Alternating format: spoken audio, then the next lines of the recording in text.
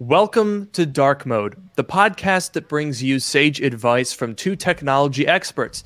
And that's not just what we call ourselves. It's what our moms tell people when the toaster won't connect to the internet.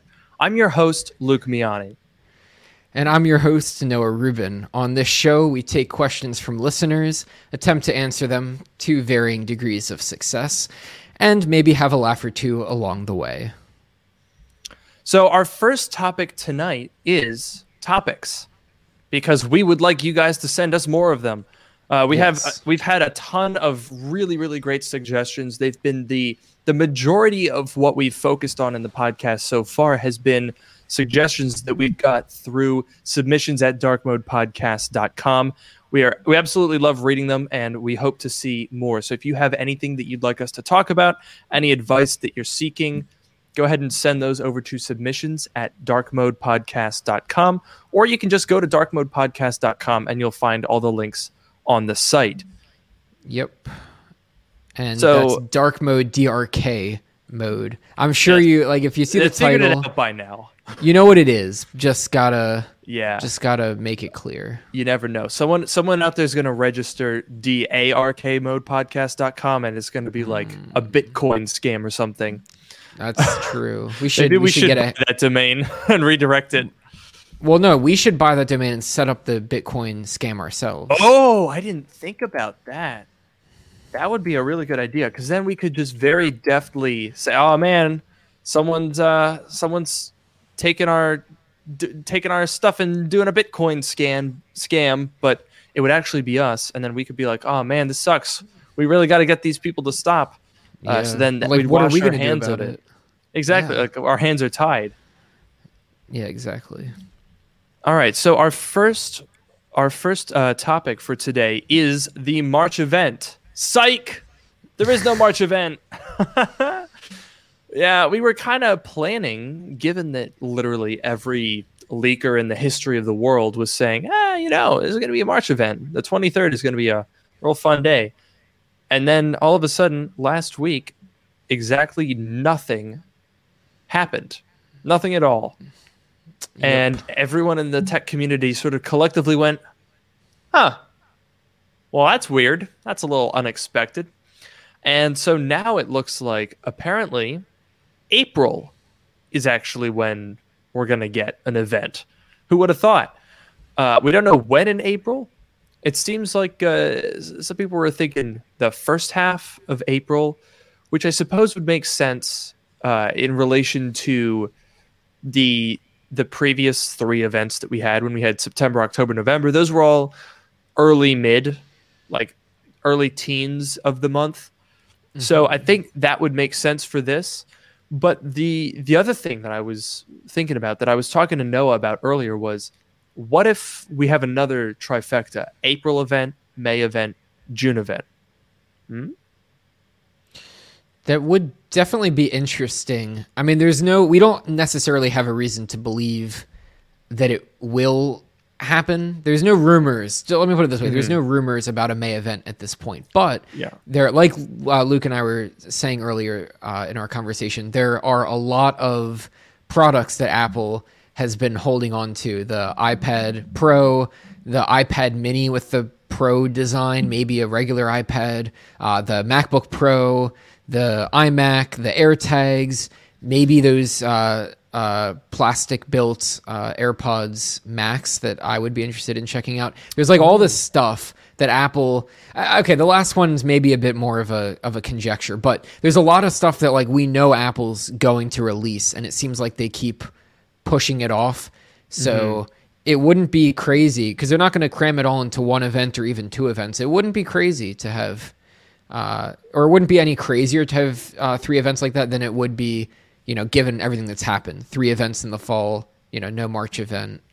Yeah, I mean, that's... etc. Like, the thing is, when we thought it was going to be a March event, then the general sort of assumption is... Because when you look at Apple stuff, Noah and I have been following Apple. What was the first WWDC we watched? I know we watched 2013 together. Did we watch 2012? I think that was before we were friends. Yeah, it might have been. I think pretty much everything from like the end of 2012 on, we've seen every single keynote, every single event that Apple has done. At first as a hobby, now it's more of a, my job type of thing, which I love doing. As jobs go, stuff that I was doing anyway, hell yeah, sign me up. But so a lot of on my end, I'm not a leaker, obviously. I don't have any deep connections, but a lot of what I do is analyze. That's why they call them analysts, and use precedent to figure out what Apple is likely to do, because Apple is extremely, extremely precedent based. I mean, WWDC has been in June of every year, every single year for I don't even know how many years, many more than 10. So that's that's a given. iPhone events being in the fall didn't used to be a thing in the early days, but it's been a thing for 10 years. So that's pretty much a dead set, right? So Apple has these very rigid structures that they follow. And when we first thought, oh, there's going to be a March event, then it was like, okay, this is Apple going back to normal, because that's what they do. They hold March events sometimes when they need to. Then they hold a June event. And then they hold a September event for the iPhone. And then sometimes they'll hold a fall event for Mac stuff. Now, the reason that we're seeing things be different than that now is, well, for one, obviously because of the pandemic. It's actually a little bit easier for Apple to set up events because they can film it and it's just a video. And they don't have to like set up a whole thing and invite people and figure out a guest list and all that sort of thing. So that's a little bit easier for them to manage. But also, we're doing the Apple Silicon transition during this whole time anyway, so that means that there's a lot more things that Apple wants events to talk about. Because if you think about it, before Apple Silicon, right? Noah, here's a question I'm posing to you, and I'm also posing to the chat. All right. When was the last Mac keynote? The last time that Apple talked about a Mac at a keynote? Like, go back in time and list them. The last time they talked about a Mac at the keynote. Okay. I guess the 2016 one, they must have done that in a keynote, right? Yes, they did do that. Okay. So I know 2016, I remember the Retinas, the original Retinas. So that was like what, 2013? 2012, yep. 2012, the original Retinas. I don't know. I'm sure that there was something in between there, but since 2016, I don't know. You obviously know the answer. Have they talked about it? So I'll go from 2016. 2016 was the big one in terms of the design, because that was the new MacBook Pro. So that was the October Back to the Mac event. That was the only time in 2016 that the Mac got any screen time. Before that, in 2015, was a March event, actually, and that was the 12-inch MacBook, the Force Touch trackpad in the 13-inch MacBook Pro, and that was the only thing in 2015. So it's basically been a one Mac event per year, and it's rarely Mac exclusive. In 2017, they dedicated a little bit of WWDC time to the iMac Pro, if you'll recall. In 2018, there was the fall event where the iPad Pro was launched, and they also updated the MacBook Air. That was when they brought over the butterfly keyboard and the new design generation to the MacBook Air. And they also put better processors in the Mac Mini. And then in 2019, there was a little bit of time dedicated to the Mac Pro at WWDC. So it's almost every year, except for 2014 was the 5K iMac, and they did have event time. So there's always a Mac in an event in any given year, but it's usually just like a one-time thing. They usually don't do. Actually, now in my head, I can't help it. I'm going back in time. 2014 was the 5K iMac. 2013 was the Trash Can Mac Pro at WWDC. 2012 was actually the most recent time where there were multiple Mac events. There was the Retina MacBook Pro in June at WWDC, and then there was a fall event with the Slim Edge iMac, which is still the current design. How about that? So yeah, it's been 9 years since we've had two events that contained a Mac in the same year. But that's not going to fly here, because almost everything that is going to contain Apple Silicon is worthy of an event in Apple's eyes. We're not in the refresh years. Like, if you look at the MacBook Pro, there hasn't been an event for the MacBook Pro since 2016, because even the 16-inch MacBook Pro, that was a pretty big upgrade. They did not have an event for that. But Apple Silicon is a different animal. You know what I mean? Like, look at the M1 MacBook Pro. Obviously, that was significant because it was the first, but apart from that chip, there's nothing else new about the computer. It's a copy-paste from the previous design. They just put Apple Silicon in it. So anything with the redesign, more cores, you better believe Apple wants to talk about it. Absolutely, they want to talk about it. So that's why I think we're going to have more events than usual, similar to what we had in the second half of 2020. Those 3 in a row, that does not happen. That is not something that Apple's done before. So my hypothesis is April, May, June. It's interesting. I mean, they definitely have a lot to talk about, and they seem to like to not do too much in one event.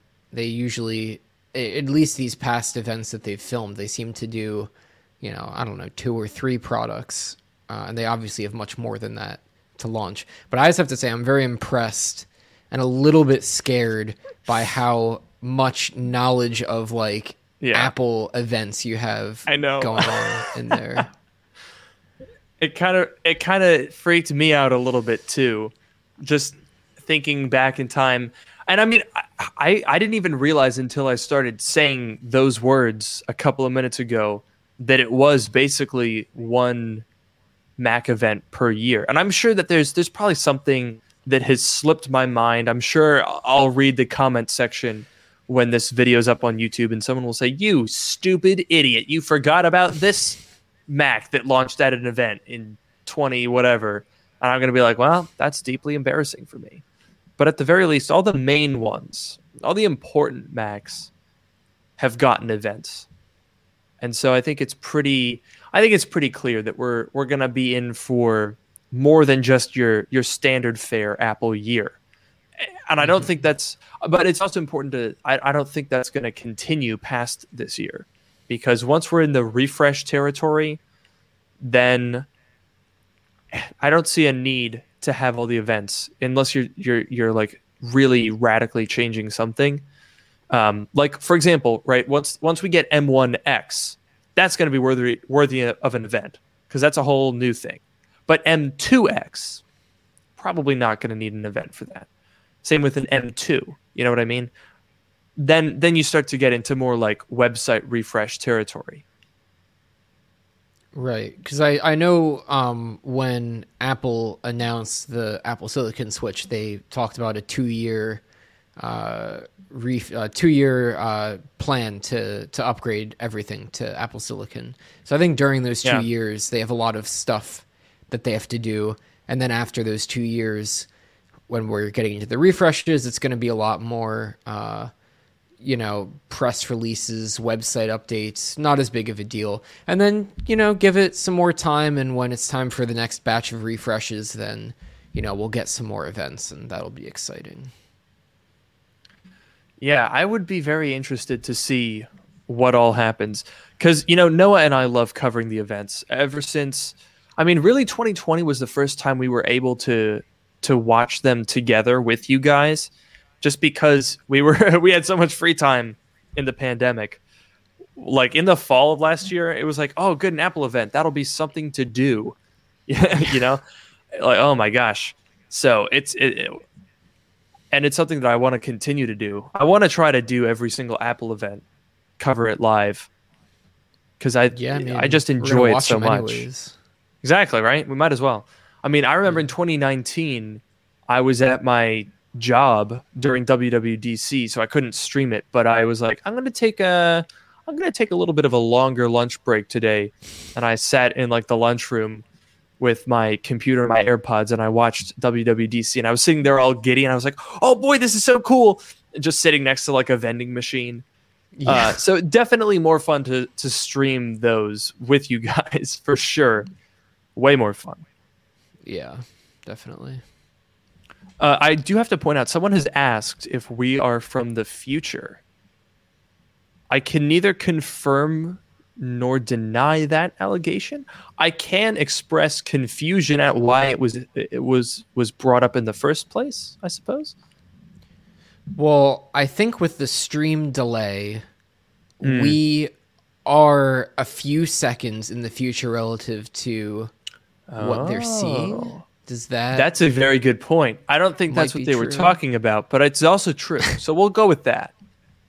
And also, if you're listening to if you're listening to the podcast, then we're probably significantly in the past because it's already happened. So I guess we are in both the future, the present, and the past all at once. That's pretty cool. Now, back to our topic here. One of the big things that this upcoming event is most likely going to feature is the iPad Pro 2021. This is one that I think is interesting, and we could perhaps impart some advice because both Noah and I have the 2018 iPad Pro. Now, tell me, Noah, do you find your 2018 iPad Pro to be outdated or slow? Not at all. Yeah, I mean, that basically says it all. Yeah. Right? That's the thing. The 2018 iPad Pro is so good. It's ridiculously good. So it begs the question, how do you top that? How do you convince people to upgrade to a new iPad Pro? Noah, what would it take for you? Well, okay, when I bought the 2018 iPad Pro before the event, I'm trying to remember because I know I was like talking to you about it, and I said if Apple does this, and this, I think it was if they do the bigger screen, they get rid of the home button and they do the bigger screen with the Face ID, and if they put USB-C on it, I think those were my main. I don't know if there's anything else, but those were my main that's what stipulations. And I said if Apple does all that, then I will buy it. And sure enough, in 2018, Apple did do that, and I stuck to my word and I bought it. And I have my 2018 iPad Pro, and I like it a lot. And then, I mean, since then, the only thing that's really happened is the 2020 iPad Pro with the LiDAR and I don't remember the A12Z. Not too much. Nothing. Yeah. Don't forget, Noah, you fool, the ultra wide camera. Hello. Oh boy. That's so useful. Yeah, the camera on the iPad. I love taking pictures and video with my iPad. Yeah, it's great because it obstructs your entire view when you take the photo. Because there's nothing like capturing a moment by missing the moment because there's a tablet in front of your face blocking it. That's the way it's to be done. Actually, Noah, do you remember back when the iPad 2 came out? Because that was when they added the camera, and then all of the at any school event, there was always a crowd of parents, and they were using the iPad 2, and you just see these big shiny metal tablets reflecting the stage lights. Like, oh wow, I have the new iPad 2. I never got that. It always made me chuckle because I was like, why? Why would you? First of all, why are you bringing an iPad to a school event?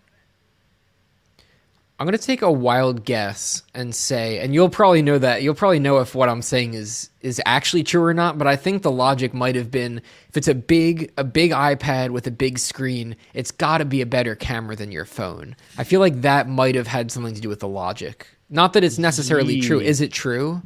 No. I think the camera on the iPad 2 was, I think, pulled directly from the iPhone 4 or maybe from the iPod Touch 4th generation. But I don't know if that was pulled from the iPhone 4 as well. Either way, it was if anything, it was the same as an iPhone, but it certainly was not an upgrade. Right. But I could definitely see that logic. Like that's some Karen logic right there. If you really think about it. There are definitely people that I would see making that logical leap in their head and saying, well, you know, if it's bigger, then that means that I'll be able to see better, see what's on the camera better. Maybe if they didn't think the camera was better, they just thought, oh, well, my iPhone screen is really little, so I can't see if I'm pointing it at the right stuff. But with the iPad, it's all big, and then I can. Maybe it was that instead. True. Either way, don't bring an iPad to a school event. But then again, I don't know why you would be going to a school event right now. They shouldn't be having those. That's dangerous. True. Yeah, someone in the chat said the old iPad 2 camera was like 0.7 megapixels. I'm actually curious now. I think it was 5. I think it was 5 megapixels. I think the front-facing camera was like 0.7. That would make sense. But that would be rear, hilarious if they filmed it with the front-facing camera. Could you with the imagine that? screen facing the stage. Oh no, we were wrong. The iPad 2 had 2 cameras. The front-facing or the rear-facing camera, the one that they were using for school performances, was 0.7 megapixels. They were correct about that. Oh. The front-facing camera, you guessed it, 0.3. Aha, that's fun. 0.3 megapixel VGA front-facing camera. Oof. That's some real. Yeah, someone pointed out 5 megapixels was for the iPad 3, which was like 1 year later. That's a good upgrade right there. Yeah, I mean, what is that? What's the multiple on that? I can't do that kind of math in my head. Either way, it's a good upgrade. That's a lot of megapixels, wouldn't you say? Yeah, and meanwhile we still have 720p webcams on our fancy MacBooks. Yeah. For 1,000 minimum, you get 720p. That's quality right there. I would bet, by the way, that the reason that hasn't been upgraded is at this point Apple's like, all right, all of these designs are old. The higher resolution cameras are going to be on whatever is a new design. It's going to have higher resolution cameras. I think that's a guarantee at this point. Now back to the iPad Pro for a second, because I just want to talk about. I think Noah's right, and I think like with your wish list for 2018, there were a lot of things that were very clearly in need of improving. And keep in mind that your list didn't even say like I want ridiculously powerful processors. That was just like icing on the cake. True. The A12X was insane for 2018. And I mean the whole problem that Apple has right now is that the iPad Pro as it is, or the 2018 one that you can buy used for a lot less, is so gosh darn good that I don't know what they would have to do. I mean, obviously I'm going to buy it to review it, but I really don't think that this iPad Pro is going to convince anyone who has a 2018 to upgrade to it. I just don't think that's going to happen. Because realistically, what we're looking at is mini LED display, which I'm very interested in, yeah. But that'll only be on the 12.9 inch. So if you're 11 inch and you want to buy another 11 inch, that's not going to matter to you. A14X, which is basically going to be an M1. So it's going to be ludicrously powerful for a tablet. Like there's no way that you're going to need that much power in a tablet. So again, not really useful. Like, yeah, sure, it's going to be faster than the A12X, and they're going to have some fun, vaguely numbered graph that just says like goodness on the x-axis and like speed on the y-axis, and they're going to say, look at that, it's 2.4 times gooder. And we're going to be like, well, what?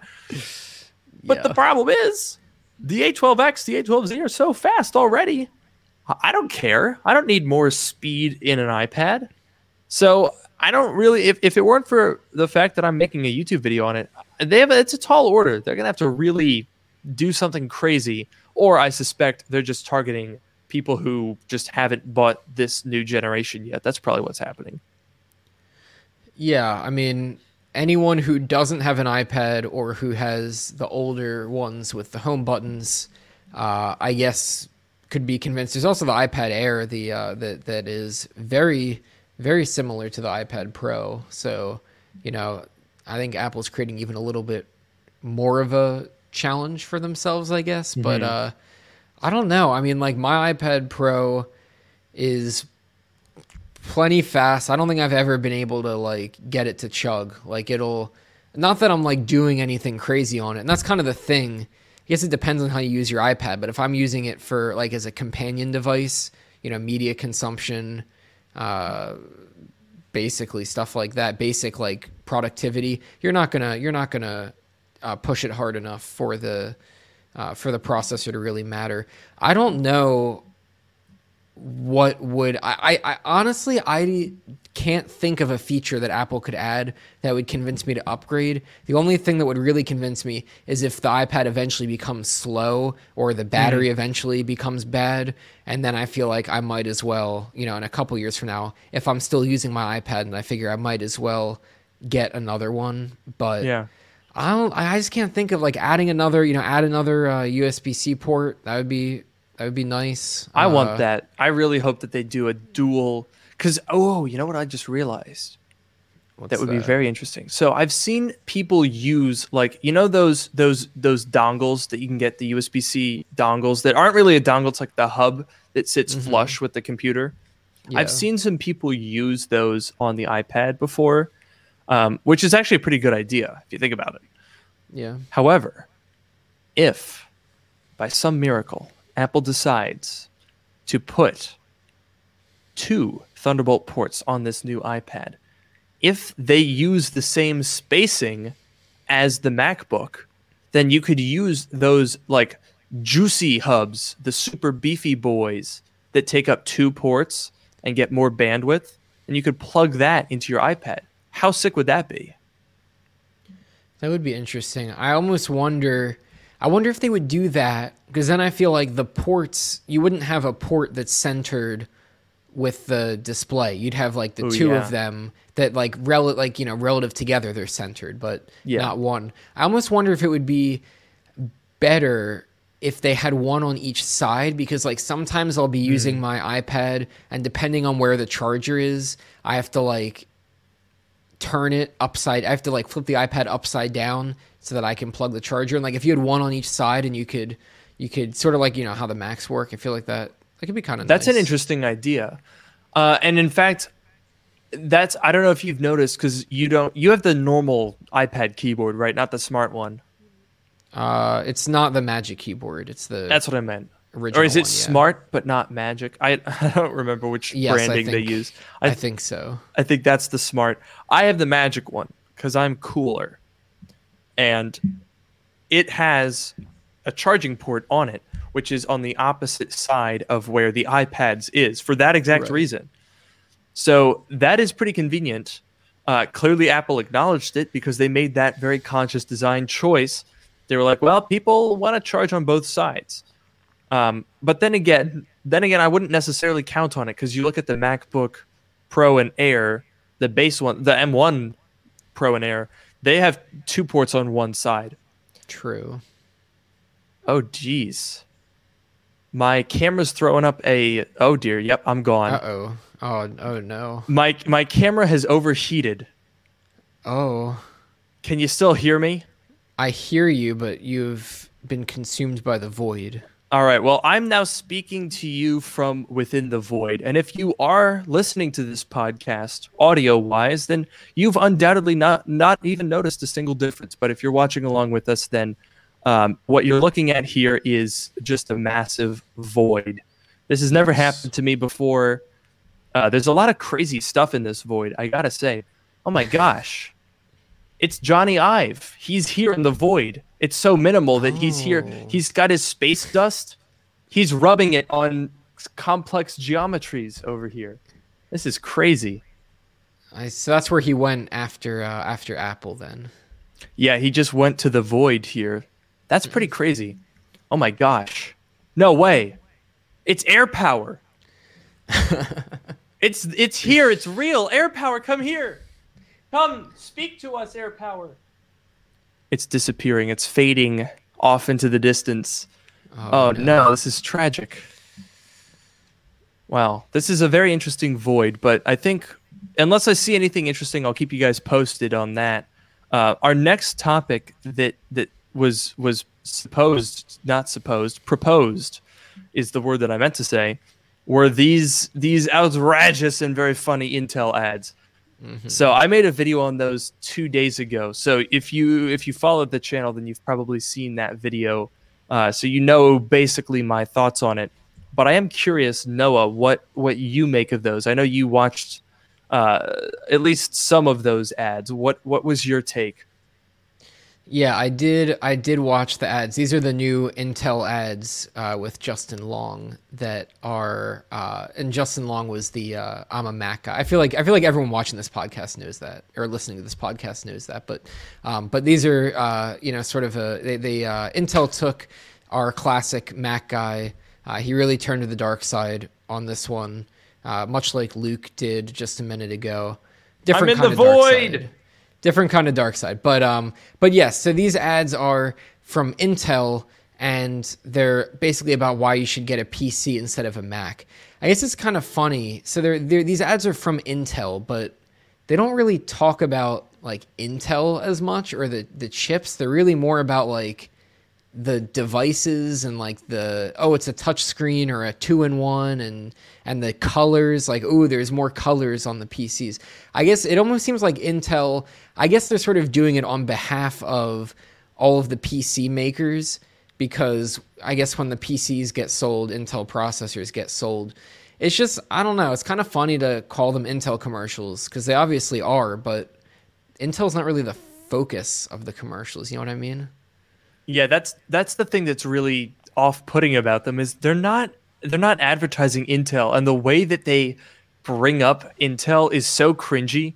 Like, I don't know if you saw the one the one that's choices where he has like a table covered in various different PCs, where he walks up and he goes, "Oh wow, these are all PCs. Oh yeah, look, Intel. Huh, how about that?"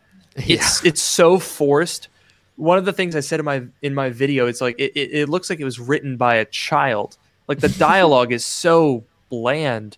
And he's like, "Oh, wow, that unlocked with my face. That's so cool." Like, really? This is an ad by the world's largest chip maker. And your lines are like, "Huh, how about that?" And "Cool." And "Oh, neat." Like, that's it? That's all you have?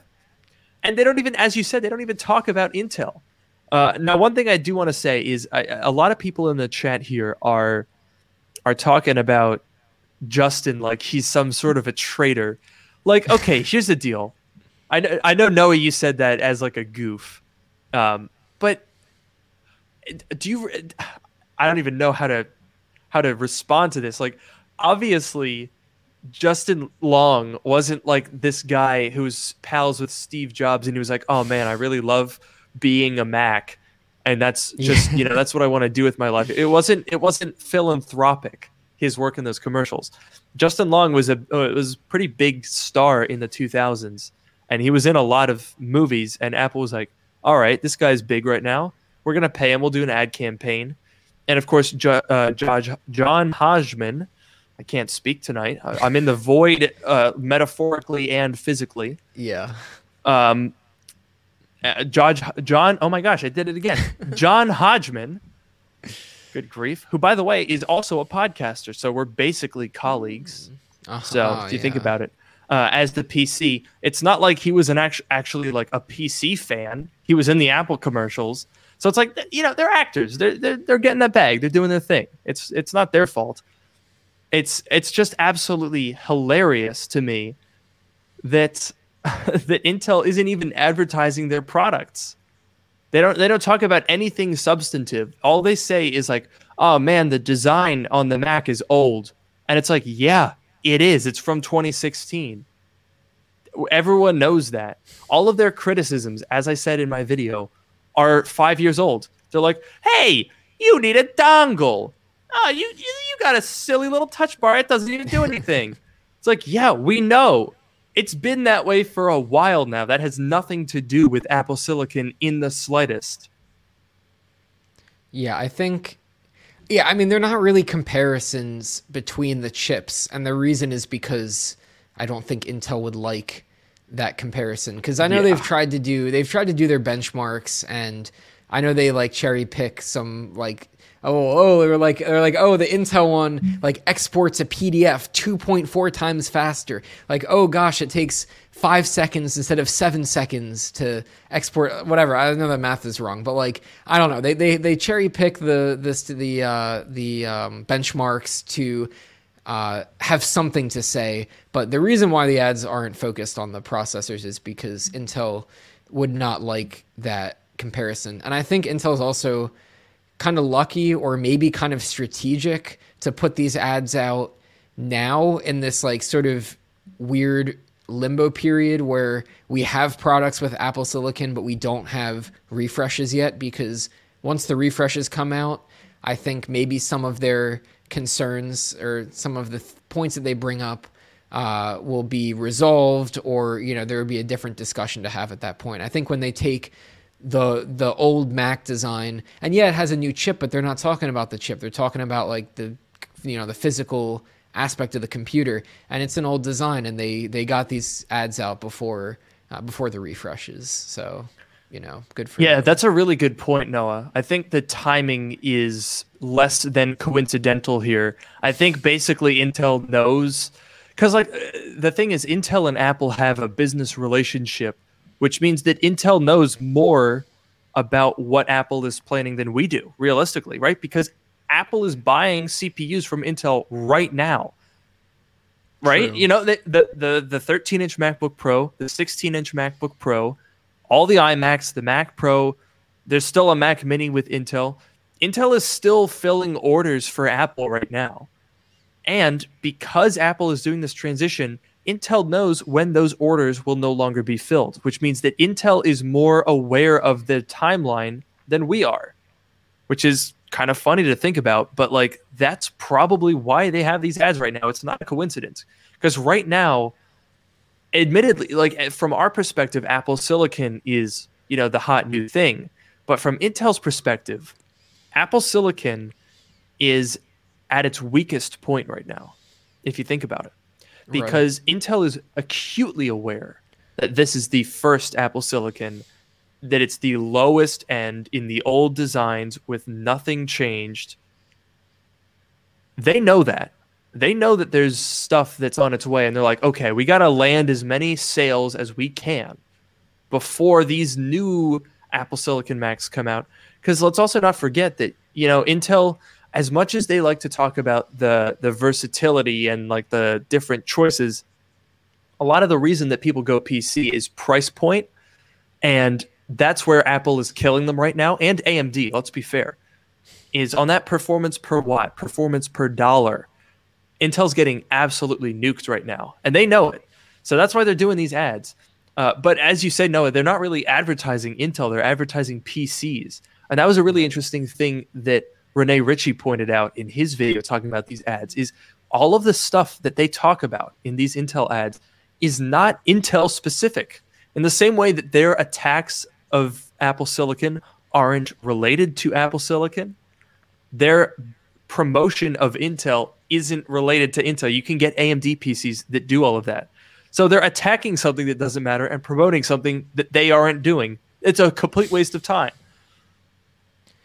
I guess. I mean, if their goal is to make Apple products seem less desirable and to make PCs seem more desirable, and hopefully Intel gets, you know, some sort of an increase that like AMD and the other ones, I don't know exactly what the goal is there, but I guess they kind of see it as like Apple, you know, because I mean, you made a good point about how Apple is, you know, still buying processors from Intel because they still have quite a few Intel products on the market. But over the next year and a half, theoretically, that's going to stop happening. And so I guess Intel's kind of done with Apple at this point. And if they can make Apple look bad, or if they can try to convince people that, you know, to not buy an Apple product, and they go buy a PC and hopefully it has an Intel processor in it and Intel makes some money, I guess that's their goal. But again, like they're not talking about their actual processors, because I don't think they want to have that comparison, because it doesn't look good for them. Yeah, I think that's a very good point. I also want to address a lot of people in the chat, even immediately after my camera went off, are informing me that my camera's off as if I'm not aware of it. Which is an interesting trend that I've noticed in the live streams is whenever something happens, I immediately and constantly get reminded of it. I don't know if I'm assuming that it's because people pop in and they like missed that particular part, but it is very amusing, when my camera goes off and literally 4 minutes later, people are like, "Oh my God, your camera's off." But while I'm in the void, actually, I'm going to throw this over to Noah because this is a topic about which I think you are quite knowledgeable, which was sent to us by James. He wants to know what the best way to get started with app development for iOS is. Yeah, that's a great question. And for those of you who don't know me, perhaps, I've been programming for about 9 years now, I guess, which is kind of a lot. But I started in, is that right? I started in like summer of 2012. Summer of 2021 is just around the corner, so... Started on YouTube or started programming? I started programming in the summer of 2012. I started my YouTube channel in January 2013. Oh, yeah, that's right. Yeah, so I did some like drag and drop stuff before, but like I started with Java was my first language. But, so yeah, I've been programming for a while. I've done a bunch of different things, and I've done some app development. It's not the biggest thing that I work on, but I have built some apps, and I learned Swift. I learned Dart, which is used with Flutter, and I'll definitely talk about that in a minute here. But basically, so it's a great question.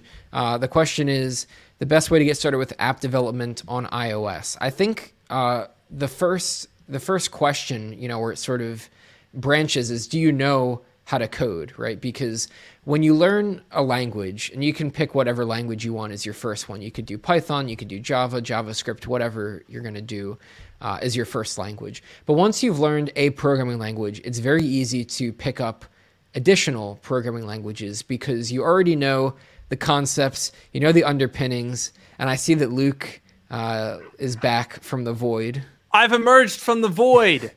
Ha ha ha! That's how we do Welcome back. I wasn't sure if I was ever going to see you again. Yeah, that was I thought that was it for me. That was the last time I would ever appear. But hey, I'm back. I don't mean to interrupt, though, with my emergence from the void. Okay. Please continue. No worries. Yeah, so once you've learned a language, your first language, you understand the concepts behind it. You know what an if statement is, you know what a for loop is, you know what a class is, a method, et cetera, et cetera.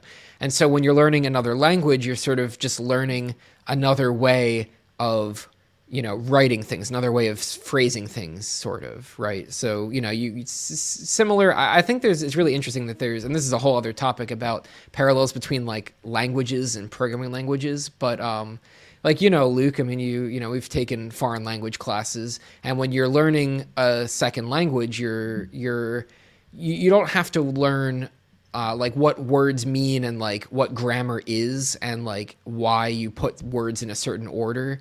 You just have to learn what the words are, what the grammar is in that language, and how to form sentences and things like that, right? So you're not starting from zero. Once you've learned a language, you can learn other languages, right?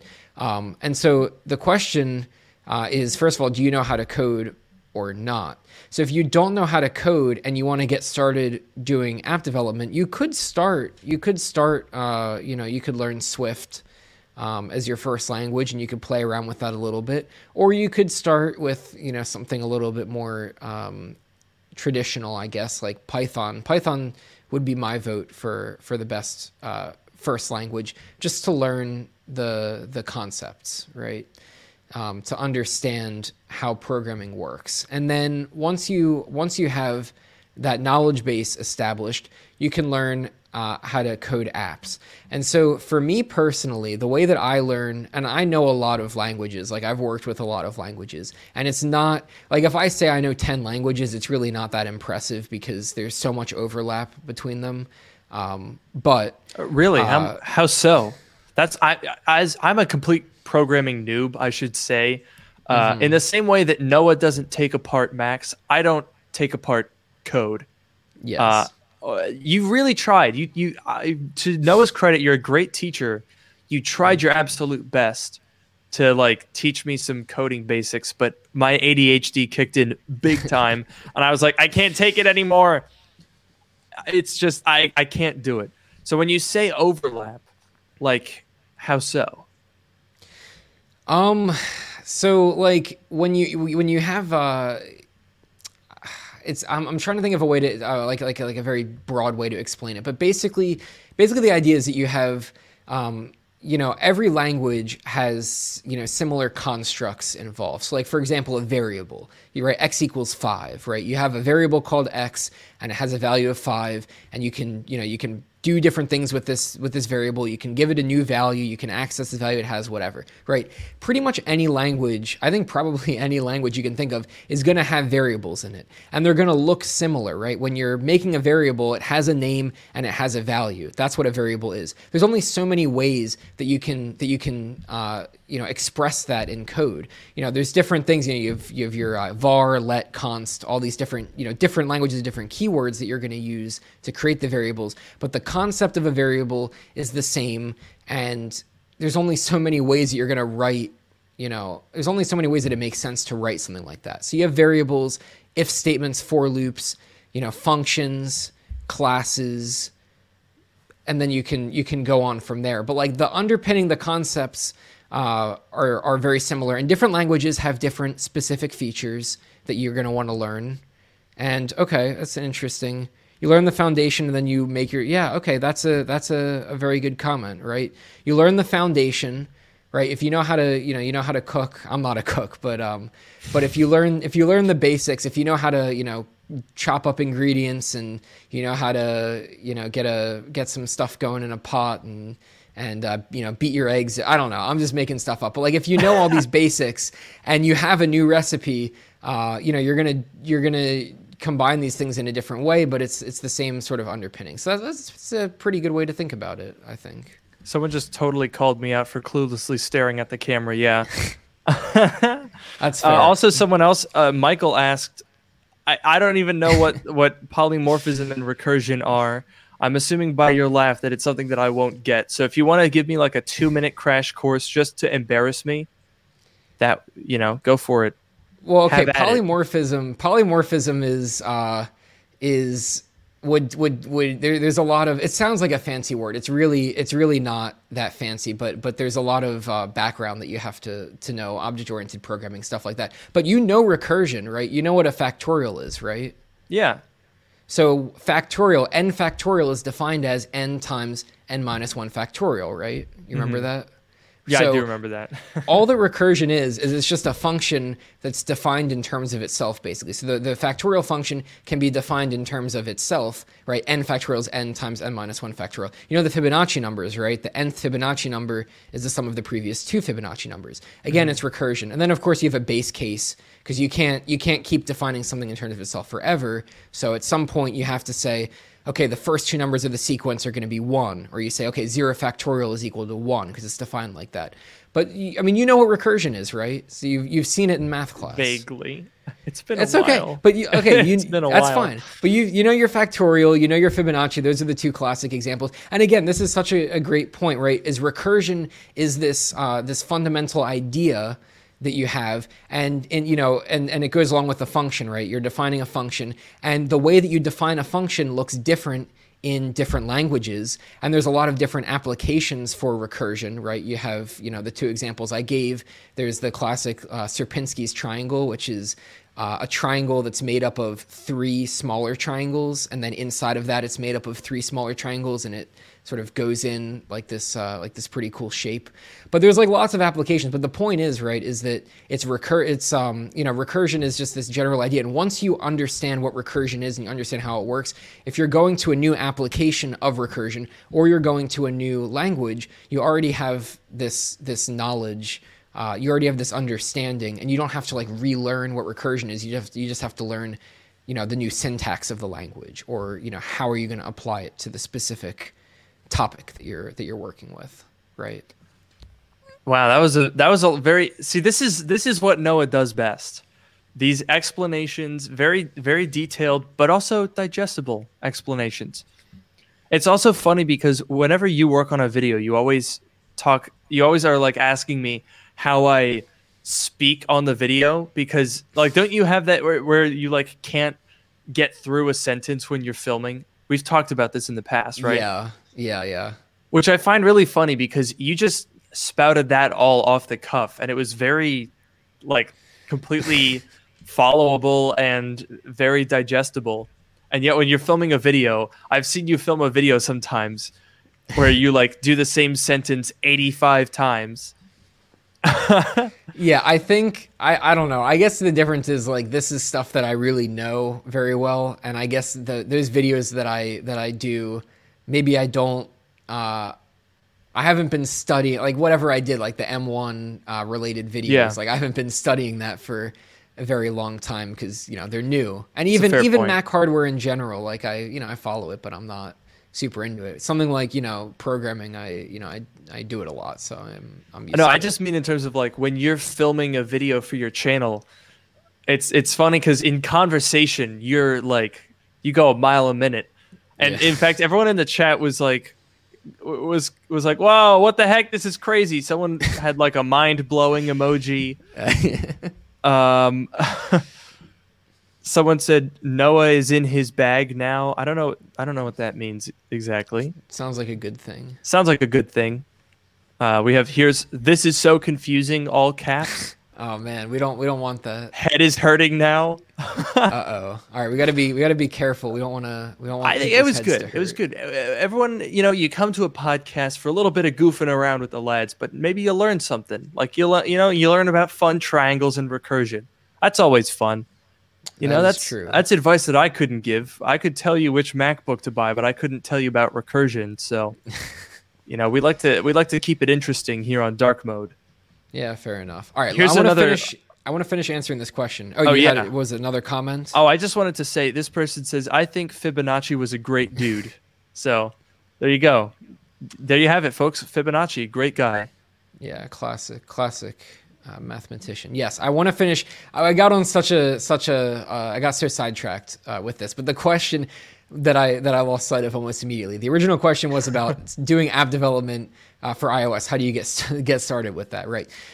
So my initial thing was, do you know how to code or not? If you've never programmed before, I think you might be best off learning a language like Python so that you can understand the basics. And you're not, because when you're doing app development, you have to learn coding. You have to learn coding itself, but you also have to learn this platform, right? Like Apple has, all of these like the UI components that it gives you, and the way that you interact with different services, like the push notifications and scheduling things, like whatever. There's all this stuff. So like learning making apps for Apple is sort of like a second thing. So I would say probably start with a language like Python or Java to learn the basics of coding, and then you got to learn that the Apple stuff is sort of like a second step.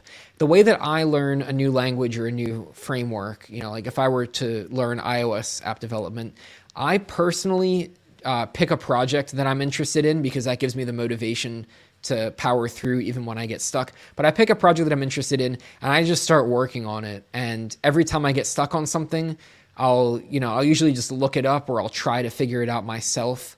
I think if you're newer to coding, you're gonna get stuck more often and it's gonna be a little bit harder for you to pick up from there. So there's so many great resources, like websites and YouTube videos.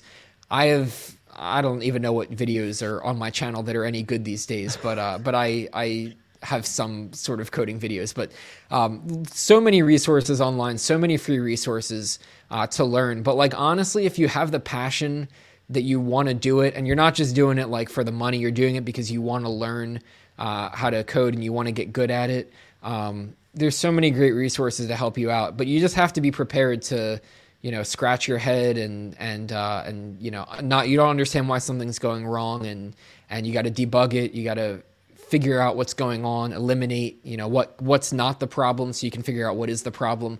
And I've spent hours and hours on bugs. I've been programming for a long time and it happens to everyone, that you spend a lot of time on these issues. But if you have the passion and you want to get through it, you definitely can. So learn the basics of coding, use some online resources, pick an idea that you're interested in, start simple, and then you can get a bit more advanced, and, just work on it. Think of an idea that you want to do. Think of the minimum viable product, right? Don't add all the fancy bells and whistles yet. What's the most basic version of the thing that I can make? Not the most useful, not the flashiest, the most basic version. And start there, and you can build up from there, and you'll learn a lot. You'll get experience that'll make future apps easier to develop, and that's what I'd say. And one other thing that I'll add before I yield my time back is you could also look into, I personally am a huge fan of the Flutter framework. And if you haven't heard of it, it's this framework. It's an open source framework that's made by Google, but it allows you to build apps for iOS and Android and Mac OS desktop and Windows desktop and Linux desktop and the web. So it's this one framework that lets you build for all of these platforms. It's honestly pretty crazy, but I've built a few apps with it myself, and it's really nice. It uses this language called Dart that's also made by Google, and I really like Dart as a language. It's a really nice language, and Flutter is a super nice framework. It has a lot of cool stuff built in for you to work with. It's super easy to pick up and learn.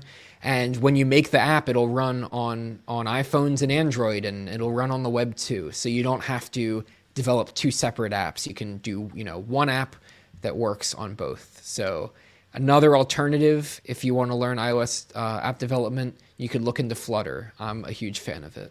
That's pretty crazy to be able to do all of that at once. It's kind of like with Apple Silicon, how you can, in Xcode, you're now pushing apps to Mac as well as iPad, as well as iPhone all at once. But that's like on a whole other level too. Yeah, it's a lot of the same idea. And actually, if anyone's listening or watching and you're programmer kind of people, Swift UI and Flutter are very similar. It's the same like declarative UI, where it's not like the old interface builder where you drag and drop the stuff that you want and you set up. That was like super. I really didn't like that at all. But it's this really nice. You describe your UI in code, which is great for me because I'm not a designer at all. I don't know the first thing about making things look nice, but the way that these things work, they sort of take care of that for you. And I'd say Flutter is just a more mature version of Swift UI, and it works on Android too. But there's definitely a lot of parallels with the multi-platform stuff, and it's really cool. Yeah, and speaking of parallels, I mean, your advice there in terms of picking something that you want to do, not picking this is going to make me money sort of a thing. That's advice that has a definite parallel in YouTube. A lot of people ask me how I made a YouTube channel, and that must have taken so much work. But the whole reason that I was able to do it, and really I think if you ask any decently successful YouTuber how they were able to build it, it's because they're doing something that they just enjoy doing. So the first 3 years of my YouTube channel, I didn't even have more than like 1,000 subscribers. It took me a year to get 100 subs. And if I were doing that to make money, I would have been like, oh man, this sucks. But I wasn't. It was just stuff that I wanted to do. I wanted to learn more about technology and learn more about filmmaking and uploading to YouTube. So it was a fun thing to do. And that's a lot of very similar to how you got started programming, Noah. And in a lot of ways, your journey from like, I want to program, therefore I will teach myself how to, and my journey of I want to YouTube, and therefore I will teach myself how to, are very similar. Totally different fields, right. Totally different areas of technology, but really the way that we both taught ourselves how to do those things is really, really similar. Like weirdly similar. Like what? How is it that similar?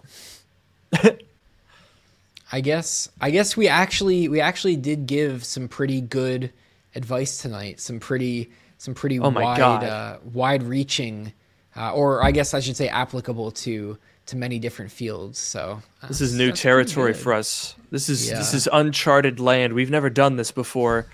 In fact, it makes me so nervous that we simply must end the podcast right now. Yeah. I can't. This was much too helpful. Yes. My goodness gracious! I got to go back to my void, guys. It's been nice here, but my void was warm. It was comfortable. I had my air power in it, and I got to go back.